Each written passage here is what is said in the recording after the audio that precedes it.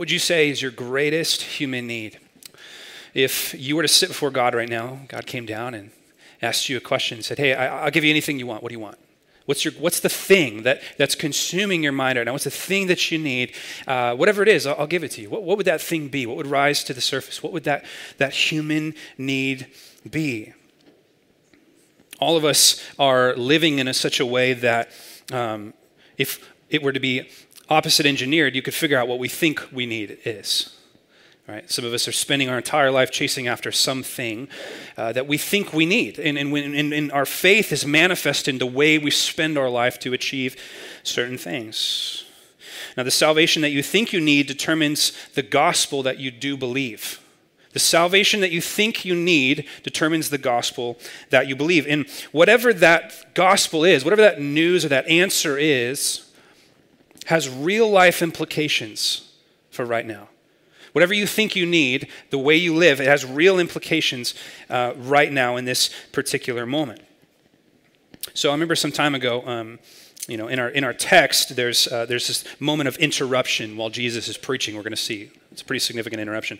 And I remember some years ago, I was preaching at a church down in Wairika, and I was kind of the guest speaker, filling the pulpit for that morning, and there was an interruption, just similar to this story here that we're going to look at. There was an interruption to the service.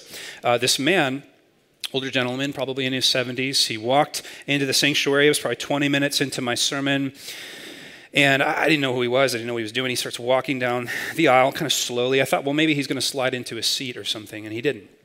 He kept walking, and he finally came all the way up to the front, just like if you can imagine that happening right now. And I sort of had to stop and go, hey, man, can I help you out? And he said, can I ask a question? Now, in my head, I'm used to disruption. I'm thinking this guy's trying to get attention. He's trying to get people to look at him. He wants to disrupt this.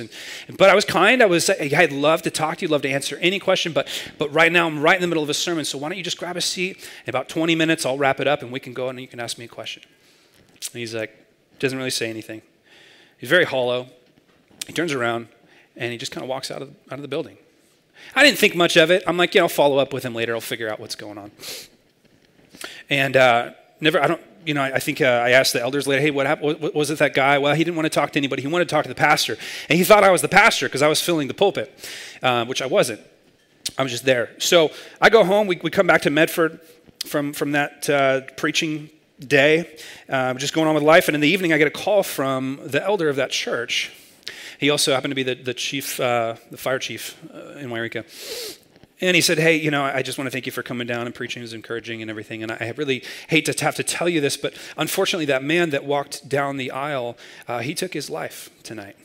And he said, I got the call on my radio a few minutes ago, and I think he was searching for something. I think that's why he came into the church. And that was hard. That was hard to deal with. At first, you feelings of guilt. Should I have stopped the sermon and gone to the side and had a conversation with him? And no, I didn't know, right? And so I didn't really know that was what was going on. And why am I bringing this story up? First of all, because it has some parallels with the story we're going to look at this morning, and that is a story of interruption and someone that is coming to a particular event with a severe need. But the other reason I bring that up is the real world implications of thinking that what you need is one thing when what you really need is something else are very real. This man thought that he needed relief from his pain. That was the symptom that he could feel. And so he came searching for something. He came to the church hoping maybe the pastor could help him somehow. He didn't get that. So he turned to a gospel, if you will, and the gospel was, if I end my life, the pain will stop. That was his belief. I need to end the pain, so I'm going to end my life to end the pain. And he believed that. That was a false gospel. That wasn't the relief that he needed, was it? What did he need? What did he need? He needed Christ. He needed Christ. He needed forgiveness. He needed to be freed from the bondage and the weight and the severity of sin.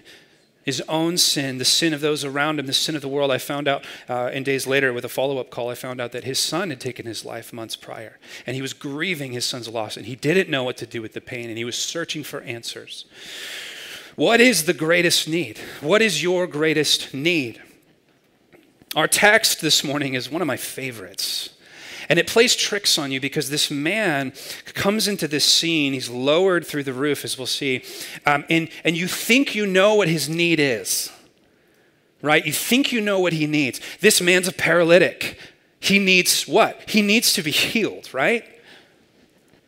Yet Jesus does what Jesus always does. He doesn't do what you think he's going to do. And he actually illuminates a more severe need that this man had. How many of you know when you come to Christ and you're hurting and you're broken, true and authentic faith doesn't come to Jesus and say, Jesus, fix this. True and authentic faith comes to Jesus and say, fix me. Whatever it means, whatever it takes. I don't know what needs to be fixed, but fix me. This man comes to Jesus open-handed and says, fix me. And Jesus does. He fixes his true need, as we're going to see. Let's spend some time interacting with the passage. Mark chapter 2. Just a quick running start here. Mark has been illustrating the authority of Jesus in his ministry through manifestations. The way that he preached was different. He was declared to be the Son of God by God himself, cracking open the heavens and speaking over Jesus as he was baptized. All of these series of things have happened. And now Mark has reached the pinnacle of his illustration of Jesus' authority over the world, in that Jesus now will forgive sins. Who can forgive sins but God, right? As we'll see. This also starts the first of 5 interactions that Jesus is going to have with the religious leaders. So for the next few weeks, we'll be looking at these different interactions that Jesus has. This is the first one. Let's dive in. Mark chapter 2, verse 1. And when he returned to Capernaum, after some days, it was reported that he was at home. So if you remember from last week, Jesus was preaching throughout Galilee. He was on a preaching tour. And after some amount of days, he returns back to Capernaum, which was kind of like his home base, if you remember, which Peter's house was in Capernaum. And so after some time, he returns home. And when it says home, it's probably pretty safe to imagine that this is Peter's home, which kind of gives the story an interesting nuance when you consider the fact that we're about to look at a serious destruction of Peter's home and his roof. So that kind of makes it interesting. If I could tune into this from an angle, I would love to see Peter's face when the tiles and the dirt start getting ripped off of his roof, right? He probably would be a little upset. Verse 2, and many were gathered together so that there was no more room, not even at the door. And he was preaching the word to them. So the size of the crowd is large. You can't get into the house. It's even outside of the door is crowded. And the purpose of the crowd is Jesus is preaching. You know, we think of Jesus, we think of him always healing, but in reality, the primary substance of Jesus' ministry was preaching. It was a preaching ministry. What is he preaching? He's preaching the word, it says, and he's declaring the kingdom of God, that the kingdom is now breaking into this world. So Jesus is teaching. And it notes that there's a massive crowd there. So the word has gotten out that Jesus is back in Capernaum after his teaching tour, and everybody wants to see what's going on. I mean, there's a lot of buzz going on. Imagine Capernaum is, in terms of the day, it's a small town like Grants Pass. You know, there's doesn't take long for word to spread. And stuff's been happening in Capernaum. So everybody's pressing, and they want to see Jesus do a miracle. It's a crowd. Now, quick side word here for you about crowds. We think of crowds in the West, we think crowds are how we gauge success, right? This is what we've done in Western evangelicalism for the last 40, 50, maybe 60 years. How do you gauge if a ministry is healthy? Well, lots of people come to it. If lots of people come to it, then it's healthy, right? It's interesting, that's really not a biblical paradigm. In fact, the New Testament, when it talks about crowds, it actually talks about crowds almost in a negative sense. Crowds were considered to be, by the biblical authors, not a sign of success, but a sign of obtrusion, a sign of fickle people. The people that were in the crowds weren't followers of Jesus. They weren't disciples. They were wanting to be entertained. They were wanting to see something cool. And oftentimes the crowd would actually keep the hurting people from getting to Jesus, which is actually kind of a problem. And if you remember, by looking at the whole of the New Testament, it's actually a crowd that actually ended up condemning Jesus. So Jesus had this interesting relationship with crowds. In one sense, he was trying to draw a crowd. He was hoping to grab some measure of attention, but the New Testament never exchanges crowds for disciples. And just a quick side point here, we've done that in America. We've conflated discipleship with crowds. We said, well, discipleship looks like being part of the crowd, but that's actually not a disciple. A disciple isn't the person who sits back here and watches, wondering if something interesting is going to happen. A disciple isn't someone that just kind of finds themselves in a sea of faces. The disciple is the person that emerges from the crowd and says, I want to follow you. And I want to apprentice you, and I want to be with you. I want to commit my life to you. And what we see in the biblical narrative is we see disciples emerging from the crowds. We see the woman with the issue of blood in the crowd. Everyone's pressing into Jesus, and she emerges as the one that had faith to not try to get something from him, but to just get to him. And the crowd parts, and Jesus sees a disciple.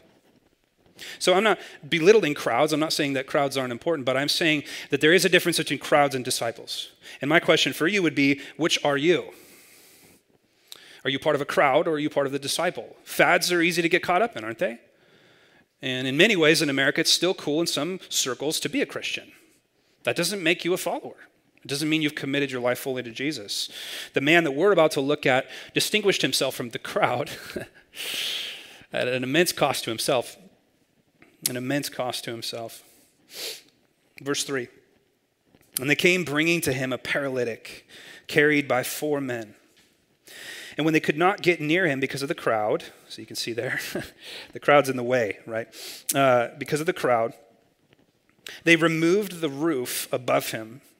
And when they had made an opening, they let down the bed on which the paralytic lay. Let me try to give you this picture a little bit here, okay? So Peter's house, if this was in fact Peter's house, was not very large, probably the size of your living room. And the houses in that day were constructed with flat roofs. For functional reasons, with stone steps that would go up the side, up into the top of the roof. And it was a place to escape from the heat of the day. You would cook inside, get stuffy inside. You didn't have air conditioning inside, so you would escape up the stairs, and you would spend oftentimes your prayer time or whatever it was up on the top of the roof. The roof was constructed of long wooden beams, and those beams, just similar to our houses today, like trusses, would have had to have been filled with something. The way they would fill those beams, maybe they say about a foot to 2 feet apart, they would fill them with thatch. They'd cross it with thatch or sticks, and then they would fill that in with grass and dirt and all these kinds of things. They build out of the materials that are laying around, just like God does, right? Just like you guys, right? He builds out of the material that's laying around. So they built this stuff out of clay and sticks and beams. And sometimes if you had enough money, you would even lay tile over the top of that. Otherwise, you'd have to do a lot of maintenance on this kind of roof. So these guys can't get in. They're determined to get their friend to Jesus, these 4 men. They're carrying him on this sort of flat bed that would have probably had ropes holding him up. They're frustrated, and so they go up the steps and they begin to find a way to get into the roof. Some of you guys grew up in church. You've heard this story a million times, and you're just glazed over right now. Could you just think about this for a minute? I mean, these guys are like, we're literally going through the roof. Get my circular saw, right? I mean, we're popping a hole in this thing. We are literally digging through the dirt and the sticks, and to get a hole big enough to lower a bed through would have been quite a sight to see. Now imagine being on the inside. So it's a moment like this, except I'm not Jesus, and he would have been way more interesting. But let's just say it's a moment like this, where someone's preaching and you're kind of following his logic and things like this. And as a preacher, it's super frustrating when you get distracted, right? And then all of a sudden you hear this rumbling up here. By the way, I hear sounds all week long when I'm working because the birds like go up here and it's like thump, thump, thump, thump, thump, thump. And there's no insulation in this roof, so I hear them. And then I watch them walk across the skylight. It's pretty entertaining, looking at a bird from the bottom up. Anyways, I don't know why I said all that. So you're sitting here and all of a sudden you just see dirt falling and sticks falling. And it's not like 2 seconds later, bam, he pops through the ceiling. It would have taken like 10 or 15 minutes for this guy to get his full-grown body down. What are they doing those 15 minutes? That's what I want to know. What are they doing? Is Jesus just kind of like, anyways, blah, blah, blah. Anyways, blah, blah, blah. Or are they just sitting there waiting? Are they just watching? I mean, what's going on? Like, I don't know. It doesn't say. But regardless, it would have been distracting. It would have been very embarrassing for the man being lowered down. Note that. He's probably wearing a robe. Okay, so you can imagine it's awkward for him. It's much easier to be the guy lowering people than it is to be the one being lowered, isn't it? Can you imagine how embarrassing it'll? The emphasis of this is on the faith of the four friends, but in reality, it takes way more faith to be lowered sometimes than it is to do the lowering. It's hard to be the one who needs help, isn't it? It's hard. So this is the scene that's going on. This isn't the point of the passage, although many sermons have been preached on this, but it's worth noting that it's good to have good friends, isn't it? My wife and I brought home 2 little foster kids this week, and it was crazy. We're like, oh my goodness, we got 5 kids under the age of 7 now. This is going to be unreal. And I was humbled this week by how good of friends we have. Unreal. And you guys, our church, I mean, we were just, within hours, Steve and River were over at our house washing our dishes and putting together a bed that another one of our friends, Brian, had just bought and mailed over from Target, and we got meals coming, and it's like, I was humbled by how good of friends we have. You guys are good friends. And you know, the gospel demands those kinds of relationships. Because when you are overcome by the grace of God towards you, you have none but to give back to his people.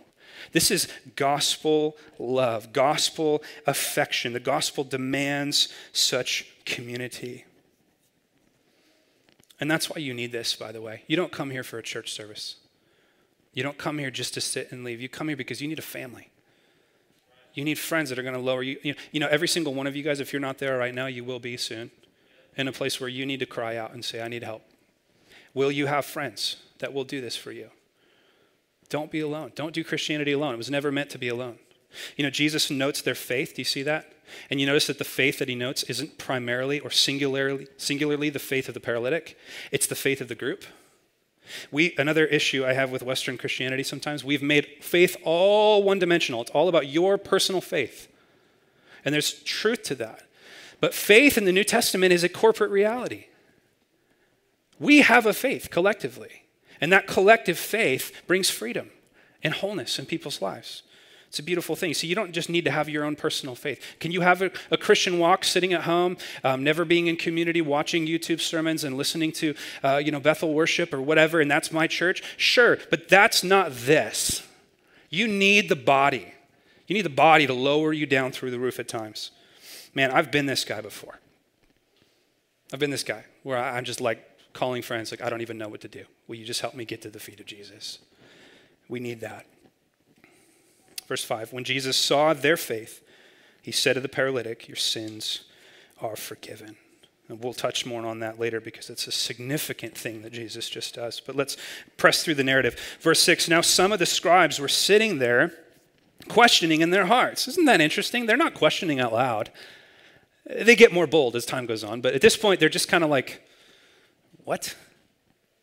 Did he just say your sins are forgiven? And Jesus picks up on it. Now, I don't know if this is just he could tell their body language, or if this is sort of a supernatural gift of discernment thing going on here. Regardless, Jesus is in their heads. And he's in a lot of people's heads in the New Testament. You think Jesus doesn't know what you're thinking? You think he doesn't know what you're feeling? You think he doesn't know the honesty of what you're really dealing with? He does. And he sees these guys over here sitting. Note that they're sitting, by the way. He sees them, and he instantly discerns that they're questioning in their hearts. He says, why does this man speak like that? Here's what he knows they're thinking. He is blaspheming. Who can forgive sins but God alone? Now, let me take a moment here and unpack this, because the scribes, which are the professional religious leaders of the day, they are Torah law lawyers, essentially. They're paid to know the scriptures, very similar to myself or a seminary professor. They're highly respected. They're sitting there, and they are scandalized by the fact that Jesus just forgave this man's sin. Why? Well, for one, the commentator Edwards, he says, apart from the act of absolution on the Day of Atonement, not even the chief priests could forgive sins. There's one day a year where the high priest could forgive sin, and it was corporately, it was for all Israel, and it was only when the sacrificial lamb was brought. They're not at the temple, they're up on a lake in Galilee, and Jesus is a nobody. He's a carpenter inside of a small house, crowded, and Jesus just did what the high priest can't even do. It's astounding. Not only that, the scripture makes it clear that Messiah himself wouldn't even forgive sin. In fact, you won't find a messianic scripture that says that when Messiah comes, he's going to forgive sins. The scripture makes it clear. Only God forgives sins. Isn't that amazing? In fact, blasphemy is punishable, according to Leviticus 24:16, by death, which is ultimately what they would end up doing for Jesus. So my point is very simple. Only God can forgive sins. Jesus knows that. What is he saying? I am God. Is it astounding? Only God can forgive sins, and Jesus says, I know. He says, I know. I am God. The implication there is explicit. Jesus is God. In verse 8, and immediately Jesus, perceiving in his spirit that they questioned within themselves, said to them, now he's going to ask them a question. He says, why do you question these things in your hearts? Which is easier to say to the paralytic, your sins are forgiven, or to say, rise, take your bed, and walk? So Jesus is putting a premise out here, and he's saying, hey, what do you guys think? What's easier? To see a paralytic stand up and walk, or for his sins to be forgiven? What do you guys think? What's easier?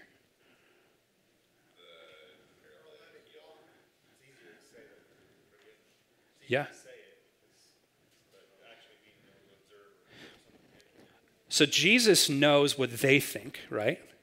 And what they think is, it's harder to make this man rise. Why do they think that? They think that because we are totally limited to our physical dimension. As Dave is saying this, I had coffee one time with a couple that tried coming to this church. They only made it 1 week. I went to coffee with them, and I said, hey, how's it going? And they said, hey, we have one problem with your church. And I said, what? And they said, well, we think you should be praying to raise dead people. And I said, we are.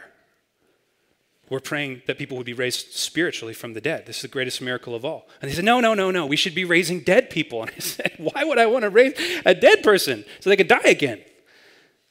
We're about raising spiritually dead people. Which is the greater miracle? That someone would be raised from spiritual death is the greatest miracle of all. This is what Jesus is implying, but what he's also implying is that you guys are obsessed with the physical and you think that the greater miracle would be to raise this man. So he acquiesces to their unbelief, and he does exactly what he knows they want him to do. Or maybe they don't. He says, but that you may know that the Son of Man has authority on earth to forgive sins, he said to the paralytic, I say to you, rise, pick up your bed, and go home. What a drop the mic moment. I just forgave this guy's sins. You're questioning that I have the authority to do that. Like you said, Brad, how could you possibly know that I did it? It's like me saying, somewhere in the multiverse, I just got a strike. I'm bowling there. You'd be like, what? Like, yeah, prove me wrong. And then if I said, as I started flying around the room, you'd go, oh, well, okay, maybe you are, bowling somewhere in the multiverse. Did I just go Marvel on? Okay, whatever. Regardless, Jesus backs up his authority. He backs up his claim to be able to forgive sin by making this man creatively stand and walk. It's unreal. And then notice the crowd's reaction. He rose and immediately picked up his bed and went out before them all so that they were all amazed and glorified God, saying, we never saw anything like this. And they hadn't, ever. They'd seen healings in Israel, but they'd never seen healings by someone who claimed to forgive sin. Who is this? Jesus. Good grief. What do we do with this guy? Well, either you worship him or you kill him. Those are your options. Which one do you want to do? What do we do with this? Let's step back here for a moment. I want to ask two questions that I think are going to get us into the heart of this passage and what it really should be saying to us. This isn't really a passage about good friends, though that's a side note. It's not nearly a passage about physical healing either. This passage, its primary meaning, I think, can be answered in this question. Why does Jesus forgive this man's sin? We need to ask that question. Why does Jesus forgive this man's sin? Can we just think about how weird this is for a minute? The guy's paralyzed. He just got lowered through the roof, obviously for the reason of what? Getting healed. That's what he came for, right? That's what he wants. Everybody knows that. Is Jesus like, did he not have his coffee yet that morning? I mean, like, did he forget? Like, oh, you wanted to get healed. I'm sorry, I thought you wanted to be forgiven. Like this is some kind of a booth with the priest in it. Like, what are you doing, Jesus? I mean, I can imagine Peter, who's still probably upset about his roof, kind of nudging Jesus and like, hey, Jesus, I think he wants you to heal him. I don't think he wants you to forgive his sins. I think he wants, Is that what's happening? I mean, is Jesus confused about what this guy really needs? No, he's not. He's not confused at all. He knows exactly what this guy needs. So we need to ask the question, why is Jesus forgiving this man's sin? And the answer is because Jesus knows what this man truly needs. And it's not a physical healing. This man has the paralysis of sin. He's a sinner. Now, some commentaries try to say, well, I think this man had a particular proclivity to sin, and Jesus knew that. It was actually well known in the first century that oftentimes if you were a paralytic from the waist down, it was because of some kind of a venereal disease, and so perhaps this man had a life of sexual promiscuity. I don't think that's true. I don't know. Maybe it is. It doesn't matter. The reality is that he's a sinner, and so are we. And Jesus is not just identifying this man's greatest need, he's identifying every human's greatest need, which is the forgiveness of sins. That's what you need. That's what I need. That's what Jesus is doing here. He's identifying the real issue. Man's greatest enemy is sin. His greatest enemy is sin. You say, Sam, how is sin my greatest enemy? I'm glad you asked me that. Let me give you a theological answer. 3 answers. Why does sin paralyze us? How are we paralyzed in sin, all of us? How does this man who is paralyzed by sin actually represent all of us? We'll tell you, there's 3 ways that sin paralyzes you. 3 ways, jot them down. Number 1, and this is good theology. I didn't write this. This is a rubric that's been around for a lot of years. There's 3 ways that sin paralyzes you. Number 1, you are paralyzed by sin's power. If you've not been forgiven, you are paralyzed by sin's power. That means that apart from Christ, sin has control over you. It has control over you. A couple references. Ephesians 2. You, Paul says, were, before you were saved, dead in your trespasses and sins. You were dead. Romans 6:20. You were formerly slaves to sin. So apart from Christ, who's your master? Sin is your master. Remember, God comes to Cain, and Cain has this sin that's now existing within his heart because his parents have just introduced sin into the world through the fall. And Cain is feeling this emotion that perhaps he hadn't felt before, jealousy, anger. And he's looking at his brother who's being accepted by God, and he goes, I hate him. I want to kill him. First murder in history. And you know what? God comes to Cain, knowing his heart, knowing the sin that is now controlling Cain because it's been introduced into the universe through Adam and Eve's fall. He comes to Cain. You know what he says? Cain, why are you angry? He says, watch out, buddy. Sin is crouching at the door. Its desire is to have you. It's an amazing verse. The picture God is trying to paint there is of a lion or some kind of a predatory cat crouching outside the door, appearing small and harmless. Like it's not really a big deal. Like you don't really need to worry about it. That's why I freak out the most about cougars when I'm in the woods. I don't care about bears. They're big. If I bump into them, I'm going to hear. Cougars stalk you, right? They crouch. They're going to get you, and they'll get their teeth into your jugular, right? It's terrifying. So God is saying sin is like this lion, this predatory animal, and it's appearing small. And when you walk out the door, if you're not careful, it will have you. The idea is that now, because we live in a sinful world, sin's power is over you. We need to be set free from that power.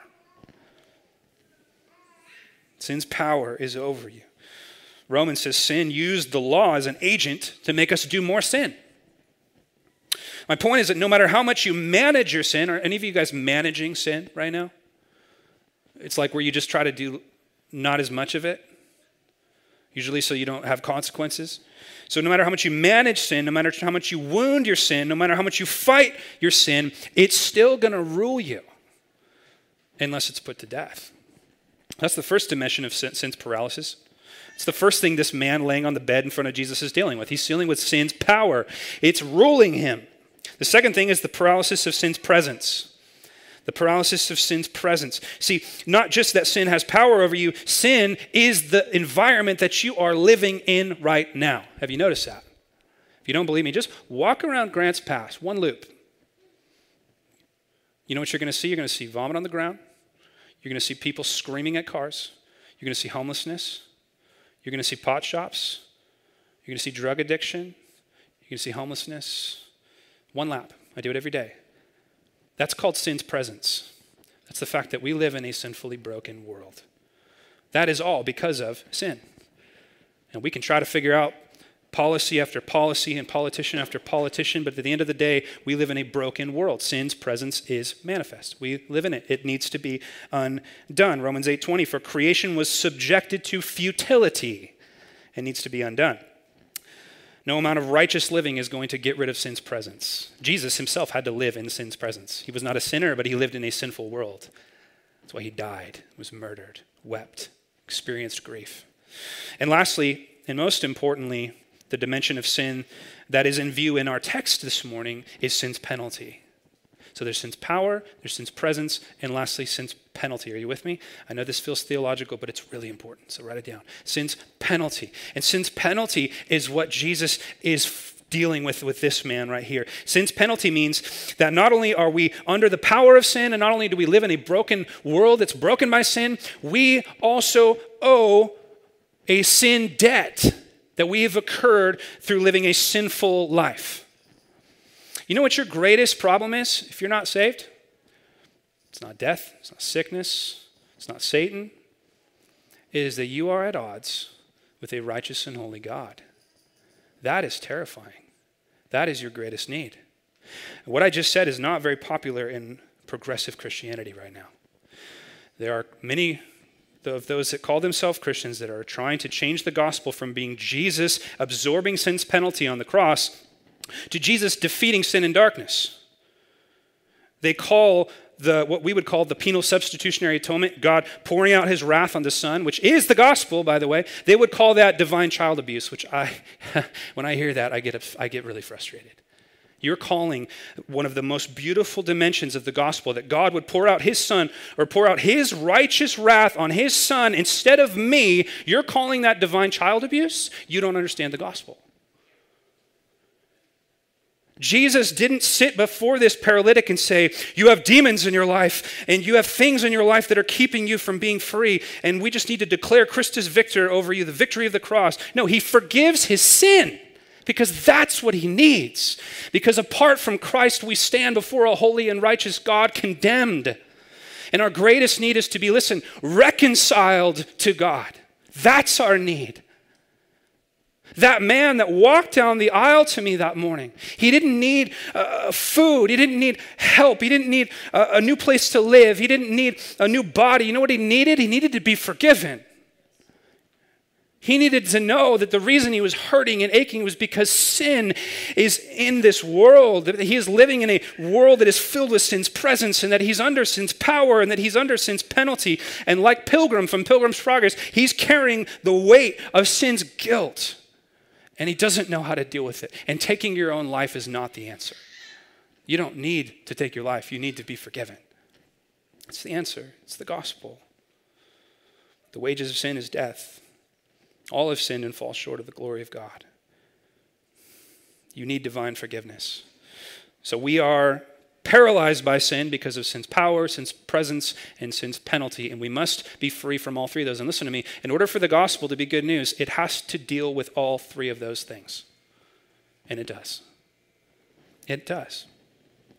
Another way to say it, without forgiveness, sin is our external enemy, our internal proclivity, and our eternal destiny. That's the reality of sin's paralysis. That's the reality of what this man is dealing with. And when he comes before Jesus, the great physician, the creator of the universe, the Word himself, the Logos, the second person of the Trinity, when he comes before Jesus, Jesus doesn't just see someone without legs. He sees someone that needs to be forgiven. And listen to me, he sees someone that he's going to go to the cross to forgive.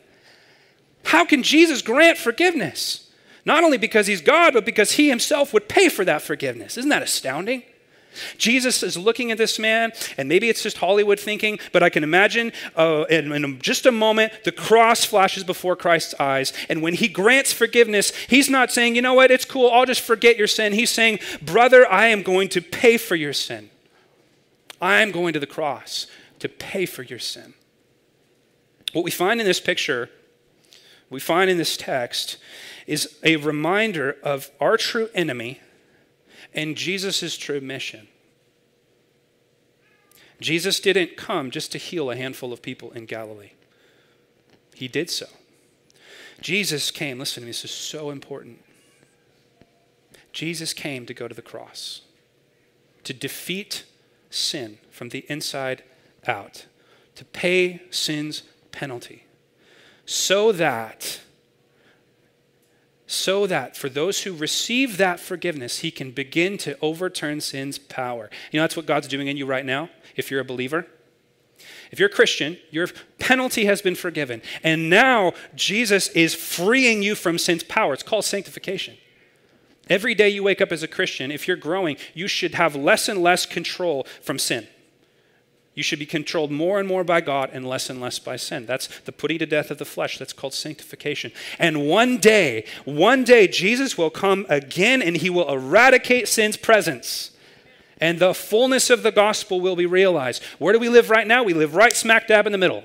We've been forgiven of sin's penalty. We're being transformed from sin's power. And someday, soon, we will be free from sin's presence. And I can't wait for that.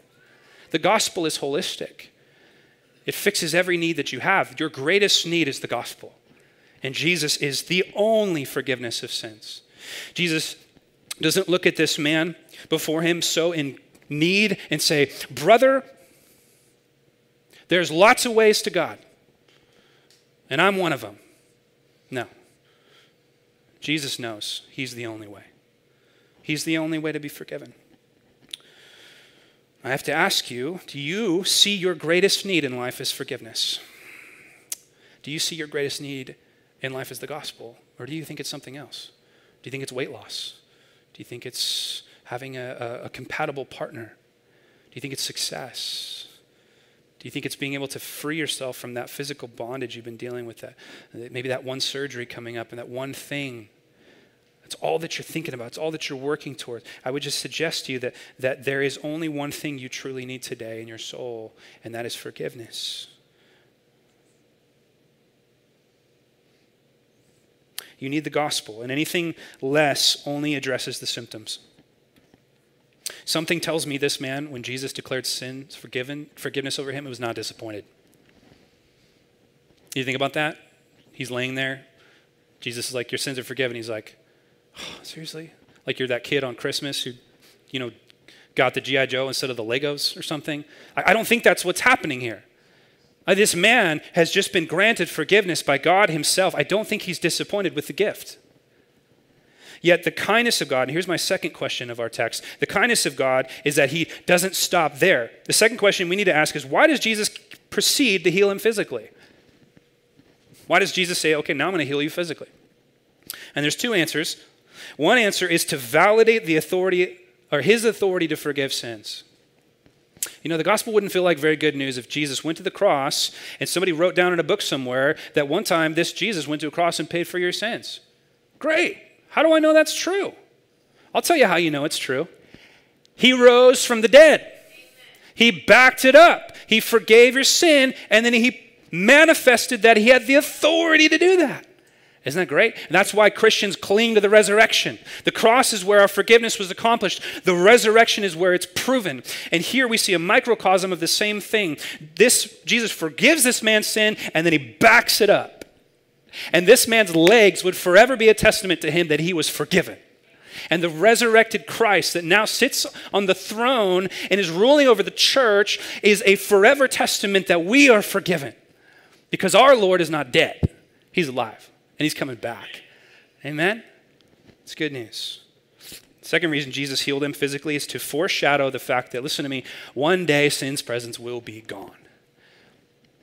Jesus has a new body, not a resurrected body like Lazarus that's just going to die again. No. A new resurrected body that's eternal, eternally constructed for God's eternal purposes.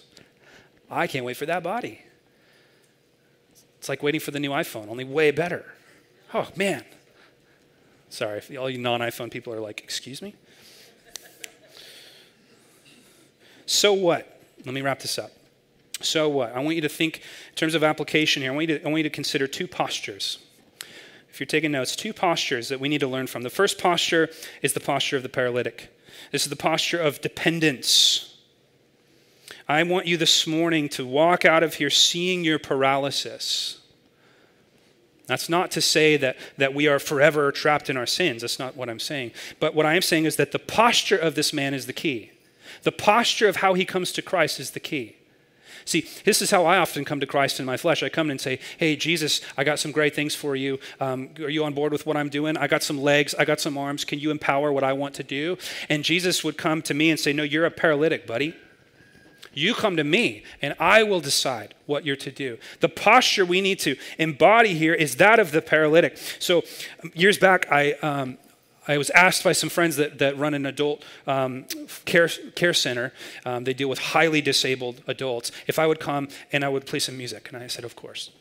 So I grabbed my guitar, and they said, can you bring some communion? I said, sure. So I get down there, and there's this man named Steve, and I'll never forget Steve. Steve was a doctor, successful doctor in this area, I believe. Something had happened. He had some kind of an accident in his life in his late 50s, early 60s, very in shape, very together person, all the things lined up in his life. Something had happened where he paralyzed himself to the nth degree. He couldn't even talk, couldn't move his hands.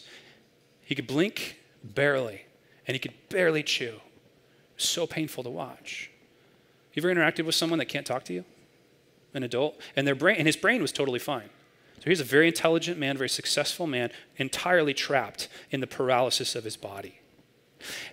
And the lady that was running this care center, she said, we don't know Steve. We don't know if he's a believer. We're just assuming that he is.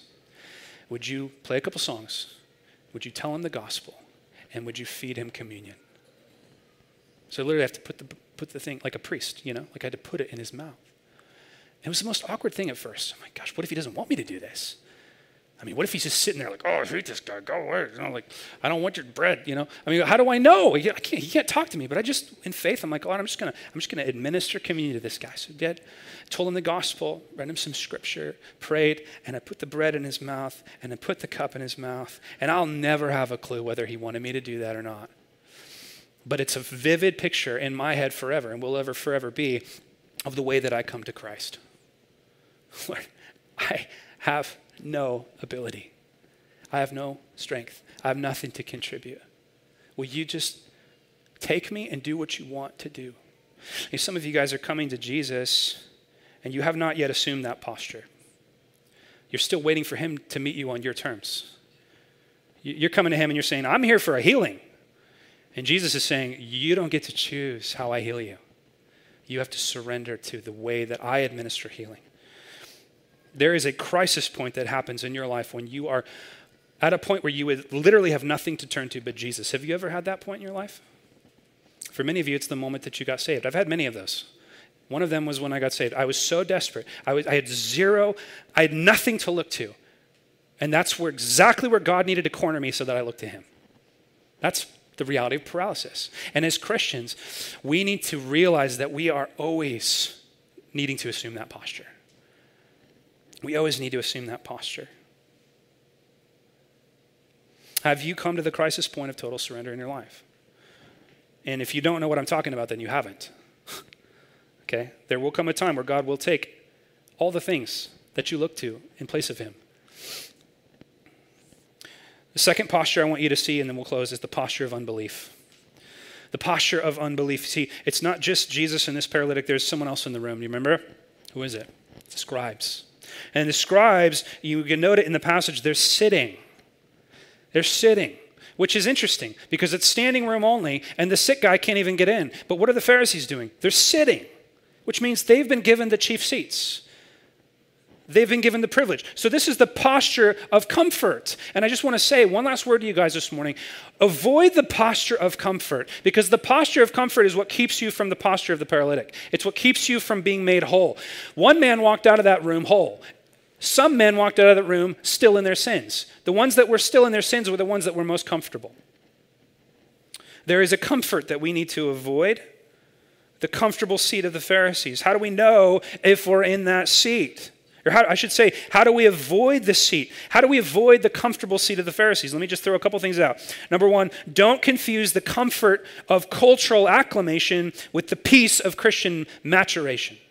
What I mean by that, losing my voice. What I mean by that is don't assume that because you are getting really good at going to church and talking to Christians and praying out loud and you have all the right things to say and you know how to fit in and no one's looking at you strange anymore and you're doing all the right things and you're raising your hands at the right time and you're serving at church, that somehow you're no longer a paralytic. That's not necessarily Christian maturity. To some degree, that's just learning how to be comfortable in a Christian environment. I don't care how long you've been saved. I don't care how sanctified you are. I don't care how long it's been since you've done that sin. You are still the paralytic. You still are completely in need of God's grace. And we need to confess that to the Lord and to ourselves and to others daily. The weakness of our flesh so that we can drink of the cup of grace of God. Take the posture, instead of the posture of the scribes, take the posture of the paralytic. Instead of the posture of the scribes, take the posture of the four friends. I can't help but wonder, I'm the backstory, I read between the lines, and I'm like, why are these four guys doing this? Maybe they were already healed. Maybe they already had an interaction with Jesus. I don't know. But the posture I would like to take is the guy on top of the roof, lowering my friends to the same grace that I myself have received. Constant determination to bring the too far gone to Jesus. In conclusion, Christians need the gospel. It is the whole answer. It is the whole answer. This week, you will be tempted as you feel stress, anxiety, sadness, whatever. You will be tempted to turn to something other than Jesus for that. You will be tempted to believe a false gospel. I just want to remind you, there is only one answer to your truest human need. And it's coming to Christ, completely abandoned, and letting him minister to you. Believing in his grace, believing in his forgiveness. I want to encourage you, when you read this parable, may it be an eternal reminder of you, that God found us